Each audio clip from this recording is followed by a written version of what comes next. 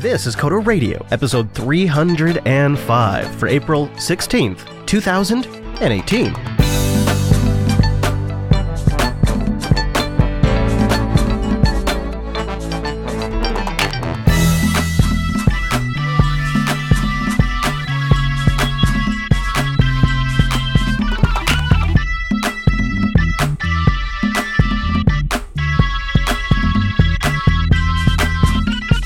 Hi everyone, and welcome to Coder Radio, Jupiter Broadcasting's weekly talk show, taking a pragmatic look at the art and business of software development and its related technologies. This episode is brought to you by our two fine sponsors, DigitalOcean and Linux Academy. I'll tell you more about those great sponsors as this here show goes on. My name is Chris, but what's more important is our host. He's perched, established, and ready to go over in the bayous of Florida. It's Mr. Dominic. Hello, Mike! I want Szechuan sauce. I want that Mulan 1990s Clinton era Szechuan sauce. Have you tried it? Yes, I have actually. Yeah, it's all right. It's okay. Well, this is going to be a good episode. Mr. Dominic, we had a lot of follow-up to get into from last week, but we're going to kind of do something different with it. Instead of just reading emails, we're going to have it inspire a couple of things in the show for the next couple of weeks, including we're going to do a little bit of historical deep dive into Big Blue this week, just to sort of set up another conversation we're going to have in a couple of weeks, and the early dominance that IBM had and the fight they had in the 80s, and then we'll get into a more modern hoopla that involves your current workflow. But why don't we start out with some emails that came into the show. Are you ready, good sir, for the feedback? I'm ready like a dime store hooker. Okay, all right, I can't ask for more than that. So, and somebody calls right on that dot. You know, the thing is, I'd pay for you. I think it could be money well spent. I got to be honest, it'd be money well spent. That's the nicest thing anyone said to me. So we got an email that said, "Hey guys, keep an eye on Swift Playgrounds. Remember, you said that the canary in the coal mine." Or I said the canary in the coal mine for Apple switching to ARM processors would be when Xcode starts coming out for the iOS platform. And a couple of emails pointed this out, but I like this one. He says, look, this is where it's going to go. Swift Playgrounds is going to grow up into an Xcode replacement. It also means that Apple would have to create a layer much like Art to make sure that people don't brick their iPads. Then Mike can finally preach the iPad Pro Bible once again. What do you think? iPad Pros with like a grown-up version of Swift Playground, sort of like Final Cut came out of iMovie? I mean, that is like a certain version of Lovecrafting. Yeah, a couple of people write that in. I don't know. I don't think that's the case. I could be wrong. I hope not. I mean, Playground should really stay focused. Well, it's not even that Playground should stay focused. It's, the more dev I do, the more I realize I need all the toys. Right? Like, this is not a minimalist paradise here. This is a bring me all the toys. What do you mean by toys? Like, you know what? Sometimes a Mac is the right tool. Sometimes a Linux system is the right tool. And sometimes a Windows 10 machine is the right tool.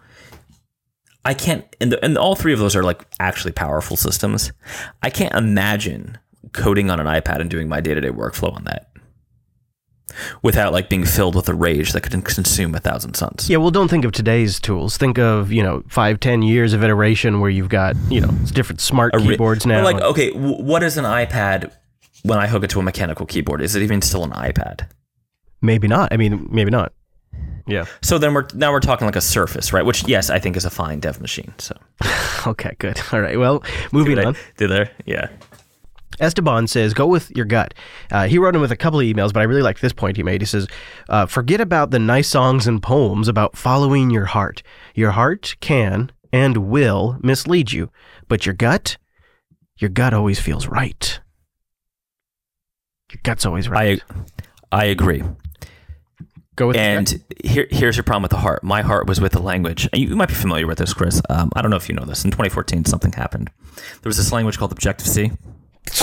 Here we go again.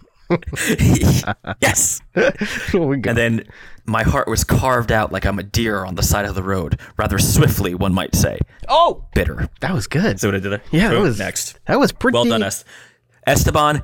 your feedback is the best only because you set me up for another hit at Swift. We also had a pretty good point on the subreddit. Just really not. I don't know if maybe not pretty good point might not be the way to put it, but we got a feedback. Well, because it wasn't really a point; it was just an observation.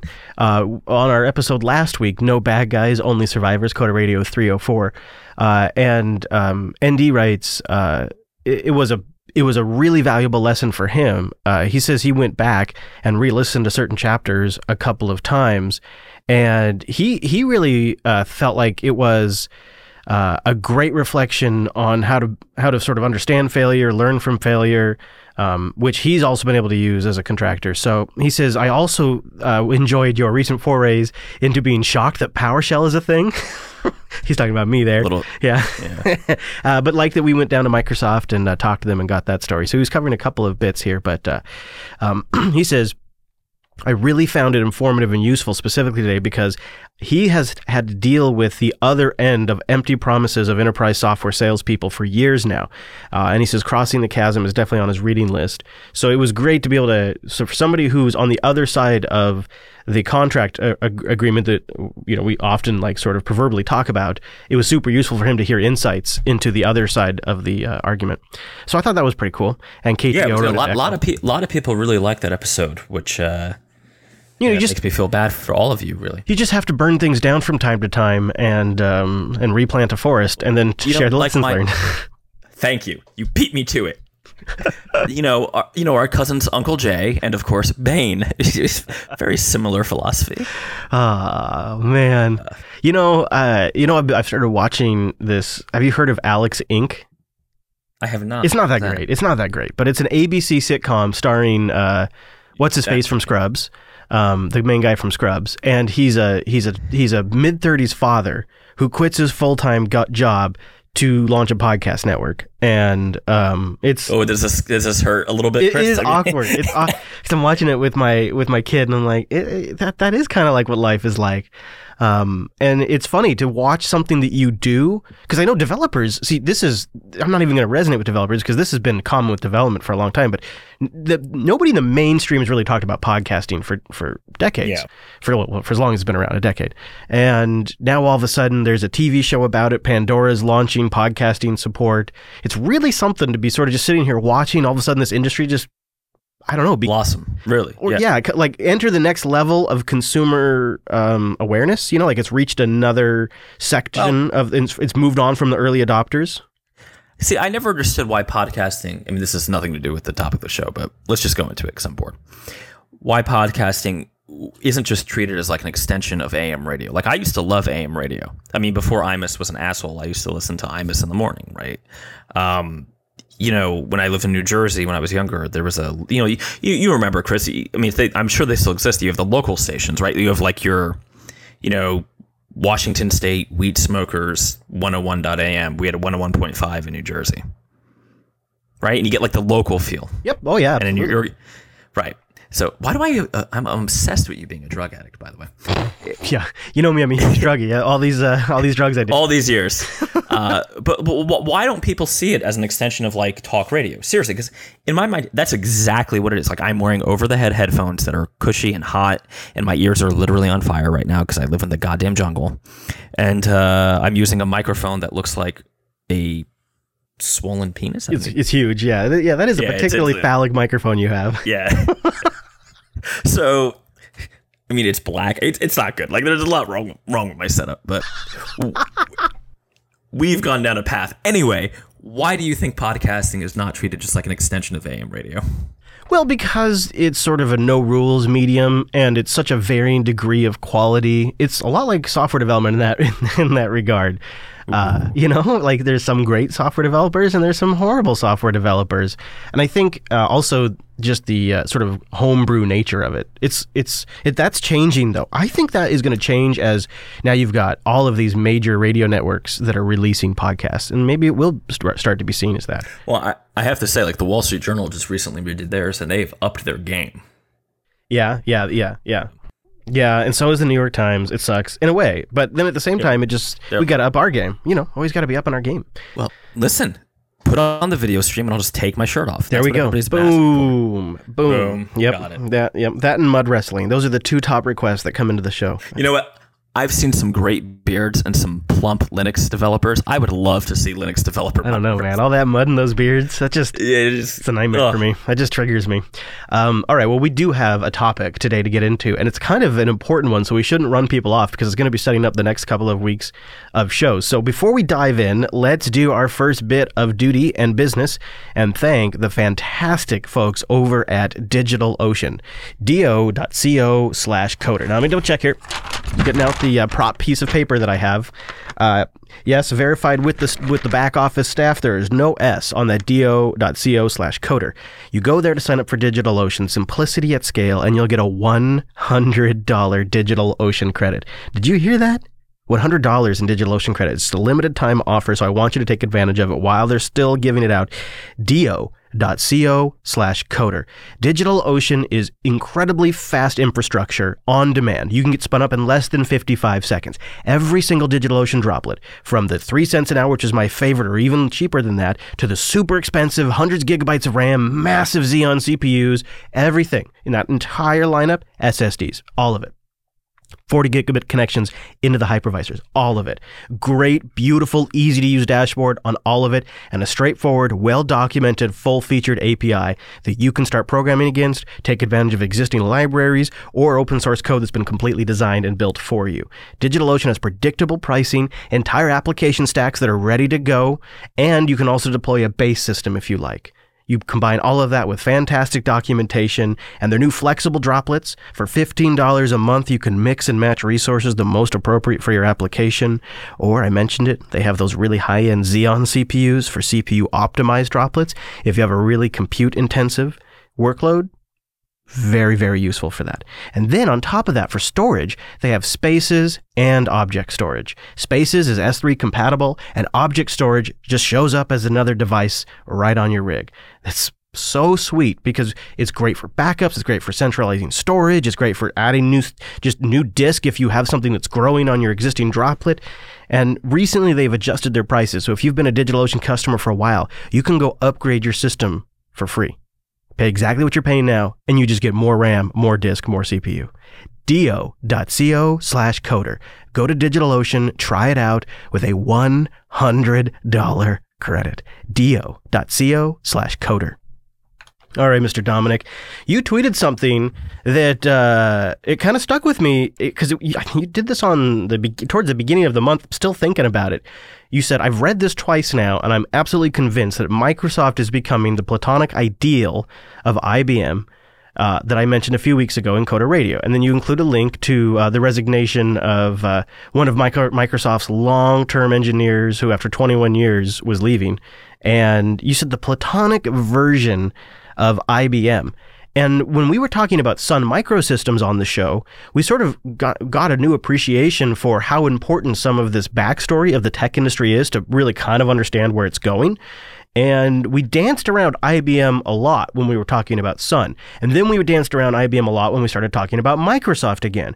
So I thought maybe this would be the week we hit the pause button and we just do kind of what I'm going to call a high-level deep dive. So the important bits about IBM that we need to know for the wider context of our future discussions, with a little just background history, and maybe even take a moment and go to sort of IBM's real peak over the PC industry in the early to mid '80s. Are you a complicit co-host in my schemes here? Do you think this is something worth doing? Listen, let's put on our black suits with white shirts and let's make sure we have high socks. Let's go to IBM. Yeah. Just to kind of give you, we're going to talk about IBM's influence over tech, but IBM really kind of had big influence over the way employment works in the U.S. I don't know if it's true, but IBM says it's true that they pioneered the 40-hour work week and group health benefits in a company. That's a pretty big claim if that's true. And IBM technically got started in 1911 when they leased unit record equipment and were famous for creating punch cards. In fact, they really became the computing, tabulating, recording company, CTR, until an individual named Thomas J. Watson took over in 1924 and renamed them to International Business Machines, or IBM. And so let's go back to sort of IBM's origins, a quick overview. This is a clip that I grabbed from a 1985's broadcast of the Computer Chronicles. Now, to take you up to speed, in 1985, IBM had just recently wrapped up a potential monopoly lawsuit with the federal government. They were trying to push for a new expansion card format, and there was a lot of discussions about white label BIOS development. And so at this point in time, the Computer Chronicles goes back and looks at IBM's origins. In many respects, the history of IBM is the history of computing. The parent company's founder, Herman Hollerith, devised the first practical card punch calculator. It was used for the first time to tabulate the 1890 American census. The IBM card soon became the symbol of the early computer age. IBM's first mainframe, the Mark I, ushered in the post-war era of data processing, for the most part restricted to scientific applications. But IBM's choice market was always business, especially big business. As advances in memory and storage took place, they were applied and promoted for business use.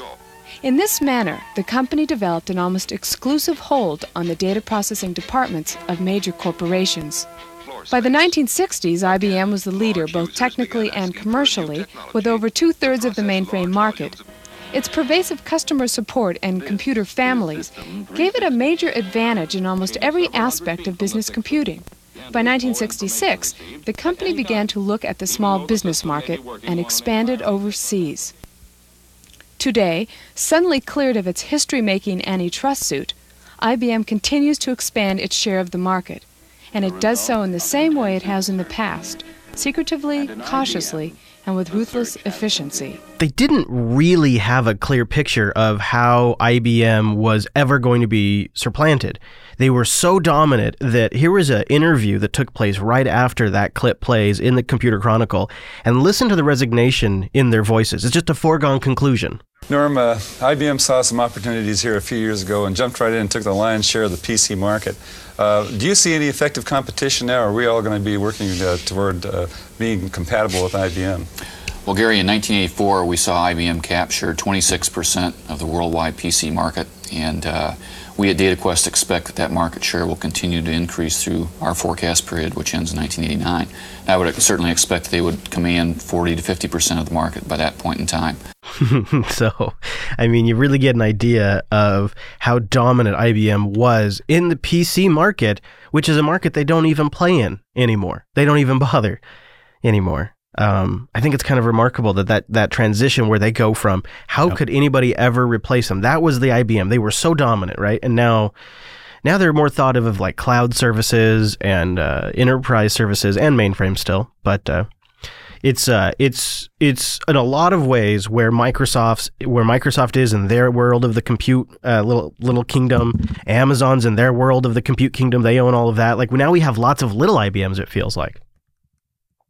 Baby IBMs, mini IBMs, where they don't have unilateral influence, but they sure have a lot of influence in the section of the galaxy they own. What do you think? Is that fair? I think it's fair, right? I mean, I think IBM really... It's interesting to think about how long they've been around, right? And how much has, can we say, changed since they've been around? Mm-hmm. No, they're still around. Well, I mean, of course they're still around. They're a big player in AI. But since 1911, over 100 years ago, things have changed. Right. I mean, I like to think of IBM in terms of the ThinkPad in their more recent history. Sure. And at some point, it became just not worth it for them to actually manufacture their own computers. Which is a little sad. It is, and it's really telling. So now, though, even despite that, the company's taking in about $100 billion a year and has around 450,000 employees still. So they didn't go away, and I think that's maybe a key lesson that when we start talking about where Microsoft is going, if you get to a certain dominance, I don't think you quite go away. Like Sun never reached that. They never reached the level of influence that IBM or a Microsoft or a Google has. Whereas, I think once you get to a certain scale, a certain size, unless you're acquired, you just never really go away. You still have a certain customer base you're going to serve for our lifetime. is what I suspect.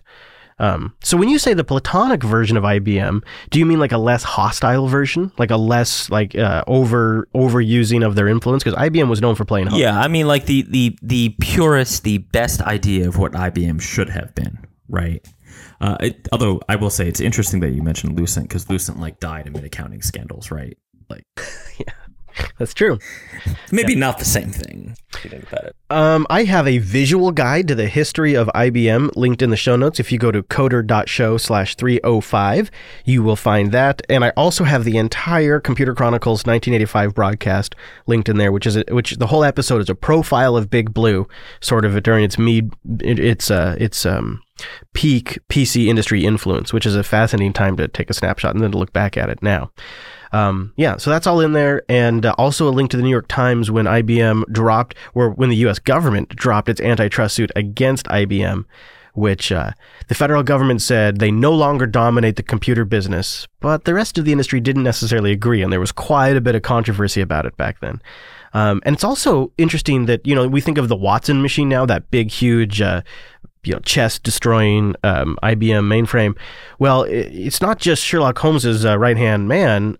Thomas J. Watson ran the company when it was still called Computing Tabulating Record Company to IBM. He ran it from 1874 to 1956.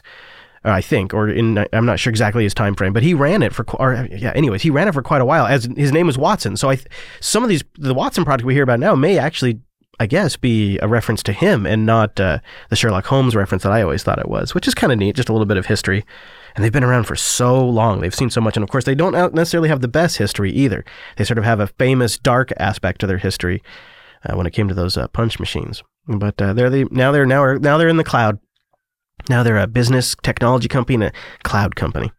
And Lotus is still around. I don't know what to make of any of it, Mr. Dominic.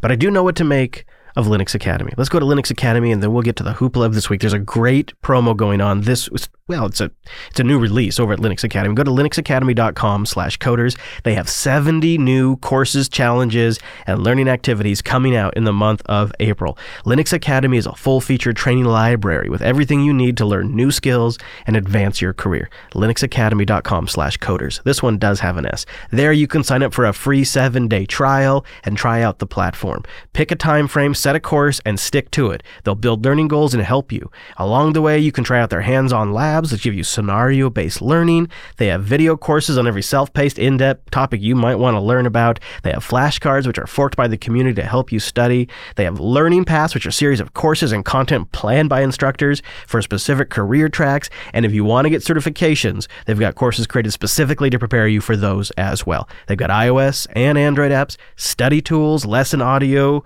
study books that you can download and use offline, practice exams and quizzes, and those labs I mentioned that will spin them up on demand. If you ever get stuck, they got a human being to help you along the way. With 70 new courses, challenges, and learning activities, it's never been a better time to try out Linux Academy with a 7-day free trial. linuxacademy.com/coders. 20 new courses, 50 new cloud assessments, hands-on learning activities, and new challenges are all coming this month to Linux Academy. linuxacademy.com/coders. And a big thank you to Linux Academy for sponsoring the Coder Radio program. linuxacademy.com/coders. So let's talk about our workflow.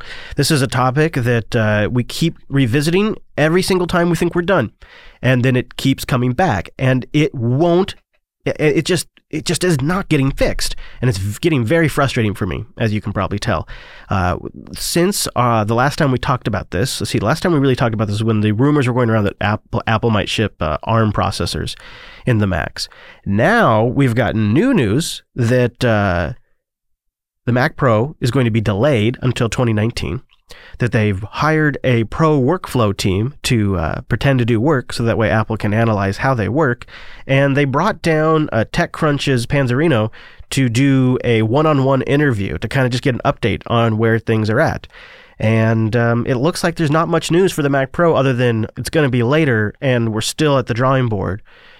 But this pro team that they've hired, which is a group of producers and editors and content creators that are shooting real world projects at Apple and then trying to edit them on Apple Gear with developers sitting over their shoulders going, oh, what do you think about when that happens? How do you feel when that happens? How can we do this better? And trying to find frustration points to influence the design of the Mac Pro.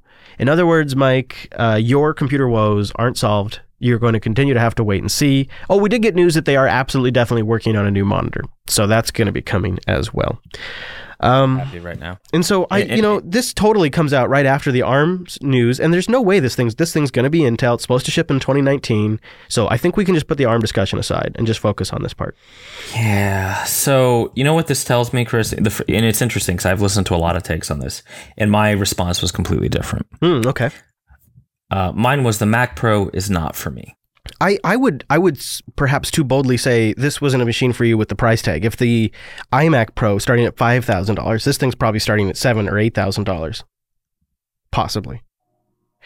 I think my take on it was also a little bit different than the other takes. My take on it was, holy shit, Apple really doesn't know how to build a computer anymore. Like everybody's always talked about when Steve Jobs died, Apple lost their way. I think it's more like the recent talent drain they've had lower in the ranks that has gotten some coverage. There's been some well-known ones, like Mr. Skeuomorphic, when he left, Scott Forstall. That was, I think, one of their massive technical assets that truly understood the hardware and the operating system. He was gone, and he was a power user. And I think over the years, they've had power users leaving Apple. And I just don't think there's a really super strong computer enthusiast in the company that's in a position to influence product design. Now, come on. You don't need to hire these $1 million a year editors and producers to find out that you just need to create another version of the Mac Pro Tower. I think they don't know. Like the fact that they didn't see. How could they not know though? Right? Like there are people who are obviously tech enthusiasts. I think it's a group of out of touch old white men that are running it. Look at the people who come out on stage. I don't know, dude. Phil Schiller, Tim Cook. They're all. Yeah, but if they're old white guys, if that's going to be the thing we use, they're us or older, right? Yeah. I mean, you're slightly older than me, but like there are rough generation. So their idea of a computer should be very similar to what I mean. But they're so out of touch. They've been running Apple. They haven't probably gone to the Dell website and looked at how you configure a Dell or anything like that in years. I guess I'm not trying to say it's because they're old white guys. I'm saying it's because they are people that have just gotten out of touch over the years by being Apple executives running the company and not looking at PCs. I don't think you're making like some weird social like issue here.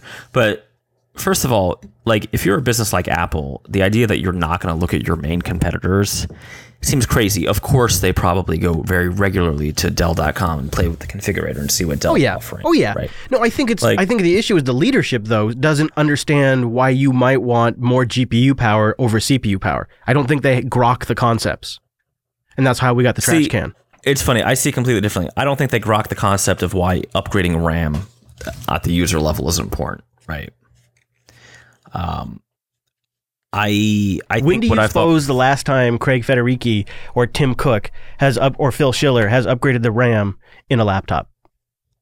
Maybe never. Maybe 10 years. Probably never. See, they don't live that world. They don't understand it. I think they really for a long time thought the iPad was going to do it for a lot of people, and so I think they did too. Yeah, it's obvious when they had the original Mac Pro Summit that they were shocked that people didn't think the iMac Pro was the right answer. Right, which in reality it probably is for a lot of people, right? But I don't know, man. This whole thing of them being out of touch feels kind of like, there's nothing stopping them from making the device you and I want. Like, let's just have a little bit of self-awareness here. Are we just out of touch, right? No. I mean, I think it's pretty clear in the product. They've been the failure of the trash can, and the inability for them to recognize still the limitations of the iMac Pro. The iMac Pro is being lauded right now in this conversation as it's great. It's going to be more than what most people need. But in reality, the iMac Pro still suffers from thermal limiting. There is not currently a Mac in production that does not suffer from thermal throttling when you push it. That is embarrassing. None of them are sufficiently cooled because of design compromises. And when I'm pushing my MacBook trying to encode a video and I know that the CPU is being downclocked so that way it doesn't reach thermal thresholds, it's like, what did I pay all this money for? That's embarrassing.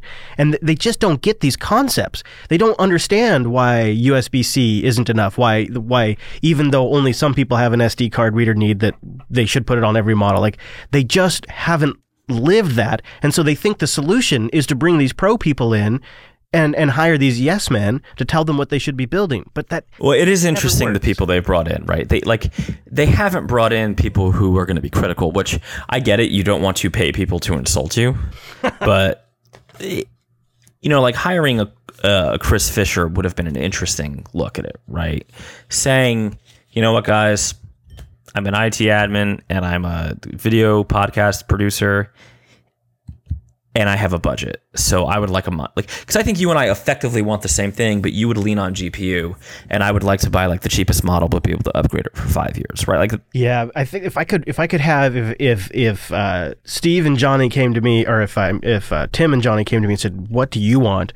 I would say, take the Mac Pro cheese grater tower and sell it at a base of the cheapest you can sell it: 1 CPU, 16 gigs of RAM, 1 SSD drive.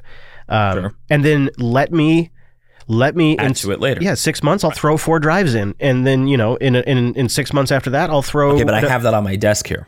Yeah, well, it's a Dell Optiplex 7050, right? Mm-hmm. Like, is it possible that you, me, and like John Syracuse and everybody bitching about Apple's like quote unquote abandonment of Mac Pros is just wrong? Well, not wrong in like that we're wrong technically, but wrong in that we should be using Windows. Well, right. Apple's not making a mistake. Apple's just choosing not to serve you. So that's my option. So there's just a couple of specifically Adobe applications. Ironically, Photoshop isn't really one of them, that I need a platform to run, and they're the latest Creative Cloud versions. I'm not going to run like version 7 of Photoshop, for example. And so if I have to run that, I prefer to run it on a Mac than run it on Windows, because you guys know my history. I'm not a huge fan of using Windows as my work OS and daily driver. I have some Windows systems, and it's fine for what I use it for, and I don't care if other people use it, but it's just not what I want to use. And so, and It's not what I want to have in production 24/7 in my studio either. Well, because it'll restart 5 times. Oh, geez. So my options right now are Windows or Mac, and it goes back to that tool thing. Like, these are the tools of my trade, and those are the 2 platforms they run on. I find that infuriating, so I'm constantly spending a lot of my time and energy trying to come up with alternatives on Linux. Constantly. I'm always searching for Linux alternatives. I'm always trying out different projects under Linux. And I mean, I probably burn 4 or 5 hours a week. And it's just, I'm getting really worn out, and I'm starting to lose the faith that I'm ever going to find a solution. So now I just need Apple to figure their shit out, because I don't want to use Windows, and I'm kind of getting to the end of my rope of trying to re-engineer everything on Linux every week. So right, but that's insane. So you're basically going to like spin your wheels and like just wait for Apple to solve this problem for you. Well, what if they decide not to, right? I think it's pretty obvious. Yeah. Well, I think even if they build a good Mac Pro, I'm not going to be able to afford it. So I think I have to move on anyways. Right, exactly. Like, if the iMac Pro starts at $5,000, you know the Mac Pro is going to be starting at what, 8? Like, and also it's not going to be what you and I want. It is not going to be a black or gray or whatever color tower that you can slot in parts. It might be like several different takes on the Mac Mini for all we know. You know, right? It could just be. I'm almost thinking that's what it is. It's just like a super beefed up. I can't remember the name, but what is that NVIDIA machine that recently came out? You're not thinking of the Intel NUC, are you? You're thinking of the Intel. Not the NUC, the one after it. Maybe it isn't. It's a new like a skull something NUC that is. Yeah, it's something an dumb Intel like that, latest Intel i7 with an AMD dedicated ish. Yes. GPU. Yep. That NUC is, it's funny you say that. That is exactly what my thought process is. If I could move my remaining workflow items over to Linux, then that would be my go-to workstation. It's small, it's interchangeable, it's quiet, it's relatively low cost, it's expandable, it has Thunderbolt. It's everything the Mac Mini should be, but I would use it to run Linux. The issue is, even on Linux, to do my job, all the tools I need are still commercial. They're still proprietary. So I'm not fully... right, you're not a freedom beard. Yeah, well, I'm still not even getting... I still can get drug around by the nose horn a little bit. You know what I'm saying? Like I can still kind of. So, and part of me feels like maybe Apple has gotten the smell of fear that they're losing their Pro market, and so they're maybe over the next few years we're going to see some 2019, right? They said 2019. Yeah, but this Pro team isn't just influencing the Mac Pro. It's going to go into how the MacBook Pro works. And I think the Pro moniker, I think you're going to start seeing. I wouldn't be surprised if you see a mea culpa of some kind on the MacBook Pro, like an SD card reader or a totally revamped keyboard or something like that they say is influenced by the Pro team. Well, if there was a keyboard, that would be definitely something worth talking about. I think maybe the bigger meta issue here, though, is to even take it away from Apple and say the meta issue is I have a tool that I depend on, several tools, and the vendor of that platform seems like they've completely Yes. They've lost how to serve me. They don't know how to do it. Right. So you went to a bar and the bartender doesn't care to serve you. Yeah. Right? They don't carry beer This is the problem. Right. They just said, you know what, Mike, or you know what, Chris, we only carry, Peruvian amber ale. We don't carry what you want. Right? Like, I made something up. Yeah. But like, the Das Uber IPA, right? Like, this is how I feel. And I've been I have bought many Apple machines, both for my businesses and for myself. And I don't know, every time I deal with them, I feel like I'm not their target customer. They're happy to take my money because they're a business, but they just don't make, every machine I buy from them is very expensive and is deeply compromised, whether it's the MacBook Pro's keyboard, which is, in my opinion, basically unusable.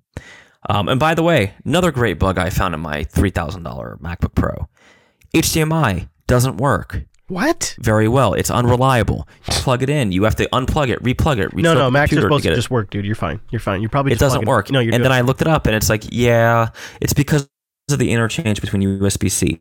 I have the Apple official Belkin adapter. Yeah, that costs $70. Yeah, that and it's just a bug in the OS for HDMI. Right? There's a bug with HDMI. Well, I mean, on the flip side, on Linux, you just have nobody's even bothered to write that support on Linux, yet. Nothing's up to res, and it looks like shit on my 4K. And on Windows, it's just going to be fixed the next driver release. We swear, we promise. Just update next. It'll be fixed. We swear, we promise, and it never gets fixed. I'm going to push back on that though. So running my Dell on Windows 10, which I've been doing I'm going to be doing quite a lot actually. Everything just works. I can't believe I'm saying that about Windows, but what, dude?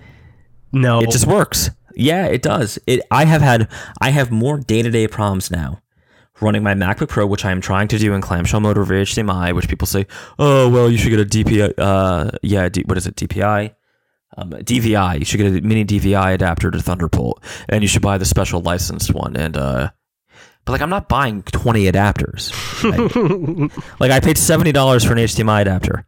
I think it ought to work.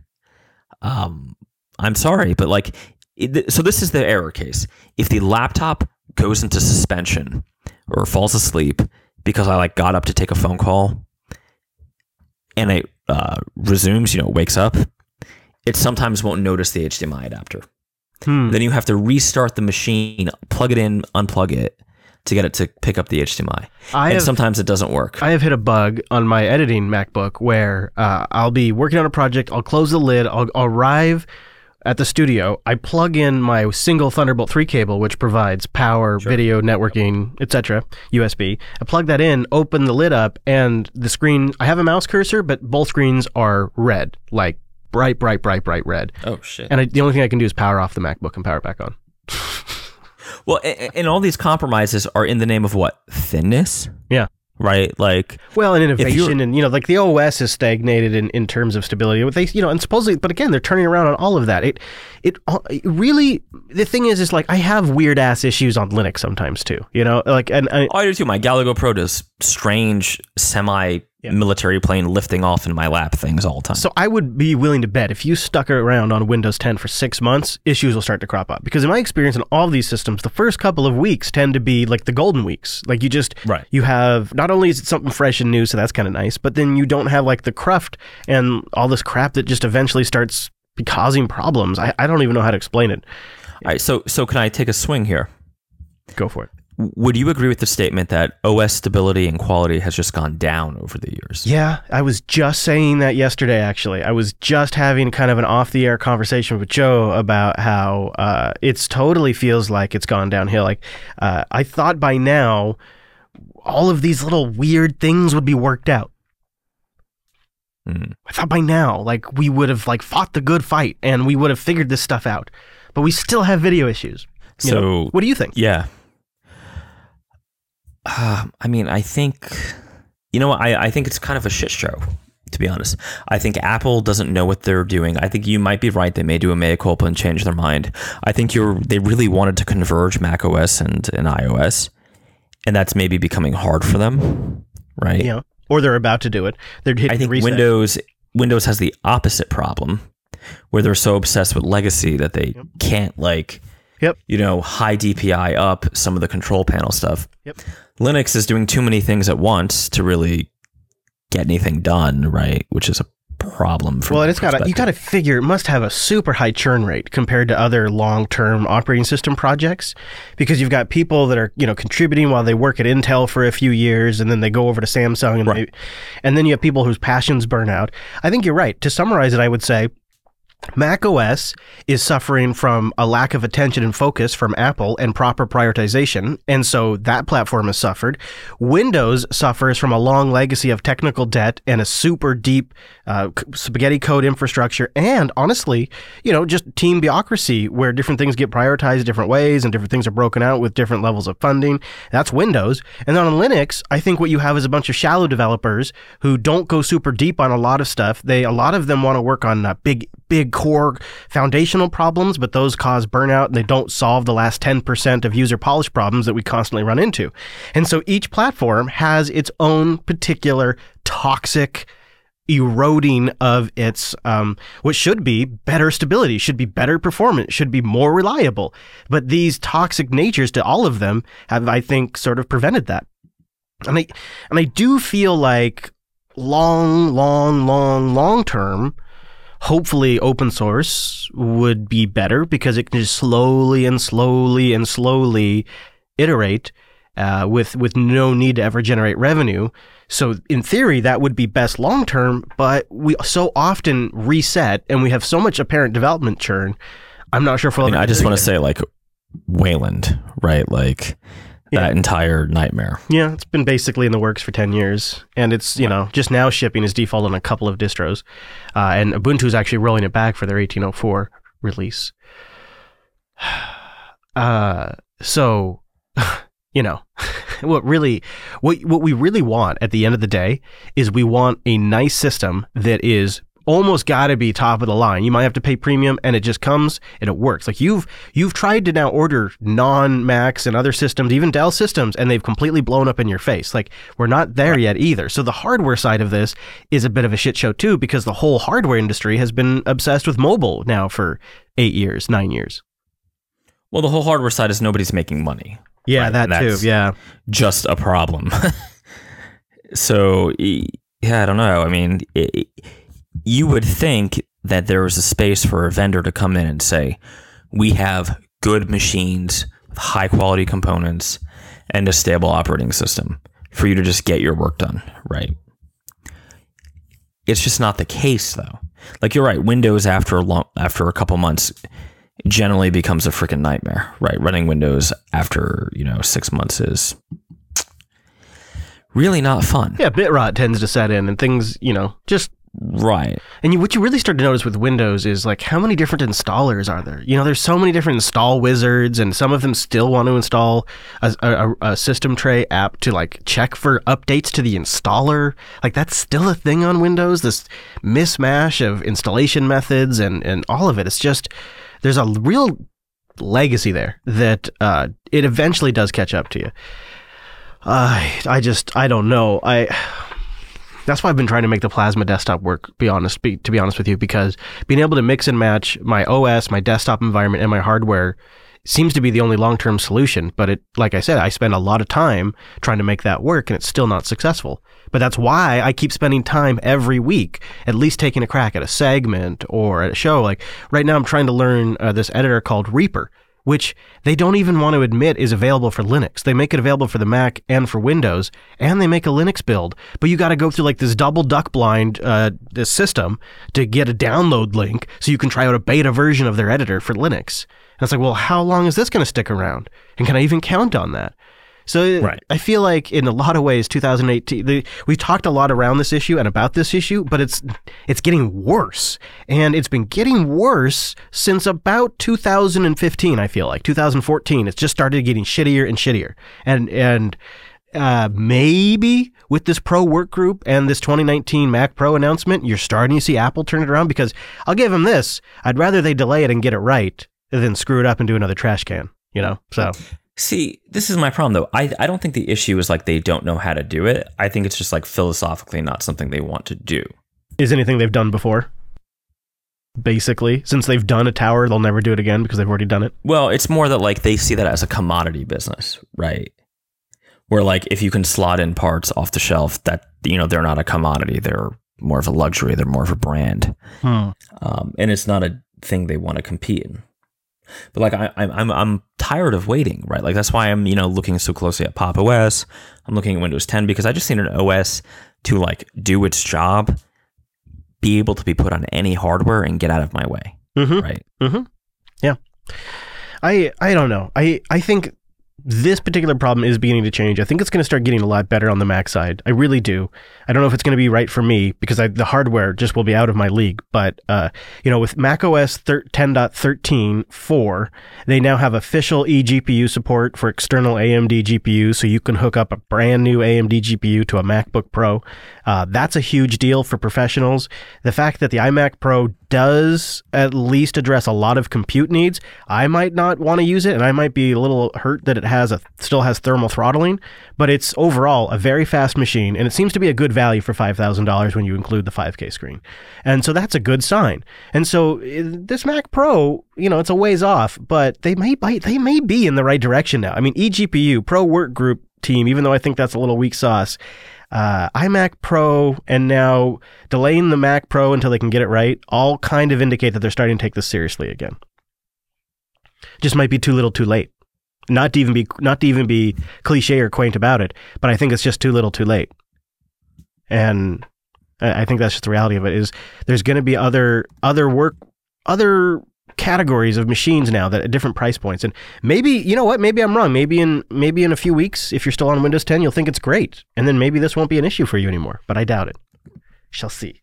The Coder Radio, It's like we're stuck in a Coder Radio. Did you ever see that episode of TNG where they just kept getting in a loop over and over again because they were crashing into Fraser's ship, and then they just kept... Right. Mm-hmm. Yes. Yeah. Yes.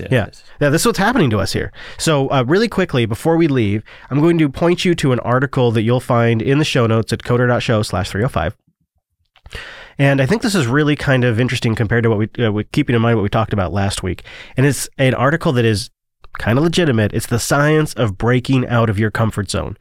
Now, I read through this whole thing and I found a few areas in here that I think are particularly good. And if you're stuck on an idea or a project right now, this might be exactly what you need. This is something I have found helps me a lot. And, you know, if you're reeling from a recent failure or a setback and you need to get new, fresh perspective, I really encourage that you go read The Science of Breaking Out of Your Comfort Zone. You know, it really, if you think about it, our brains are engineered to seek out comfort zones because it minimizes stress. There's patterns and routines that you can recognize. It gives you a state of mental security, but it also can kind of kill new ideas. It prevents you from seeing the big picture. So the idea of this article is to give you a few tools to potentially break out so you can maybe be more productive. You'll have potentially an easier time dealing with new and unexpected changes. I know it all sounds really hippie and foo-fooey, but it works. And I thought it was sort of a nice sort of conclusion to what we talked about last week. And it is a Lifehacker article, but I think you would find it useful. So take a look. We'll have that over at the show notes. Mr. Dominic, is there anything else we want to talk about this week before we get the snot out of here? Sounds good. Follow me at Dumanuko on Twitter. Boom! At Dumanuko on Twitter. You can follow the whole dang network at Jupiter Signal. You can follow me. I'm at Chris LAS. And like I said earlier, we have that new show website, which means we also have a new show feed. So you can go to coder.show/RSS to get that new feed, coder.show/RSS. Or if you just want easy links, coder.show/subscribe. We also have the subreddit. You can always participate in that. And we'd love to get your emails, coder.show/contact. It's a lot of URLs I'm throwing at your face, but I believe in you. I have faith that you can remember them, or at least remember one of them. You can also join us live. We tend to do this show on Mondays, and that URL is jupiterbroadcasting.com/calendar for the time. Thank you so much for tuning this week's episode of the Coder Radio program. I hope you join us right back here. We do this show every single week, and you can count on at least more insightful and deep commentary from Jar Jar Binks.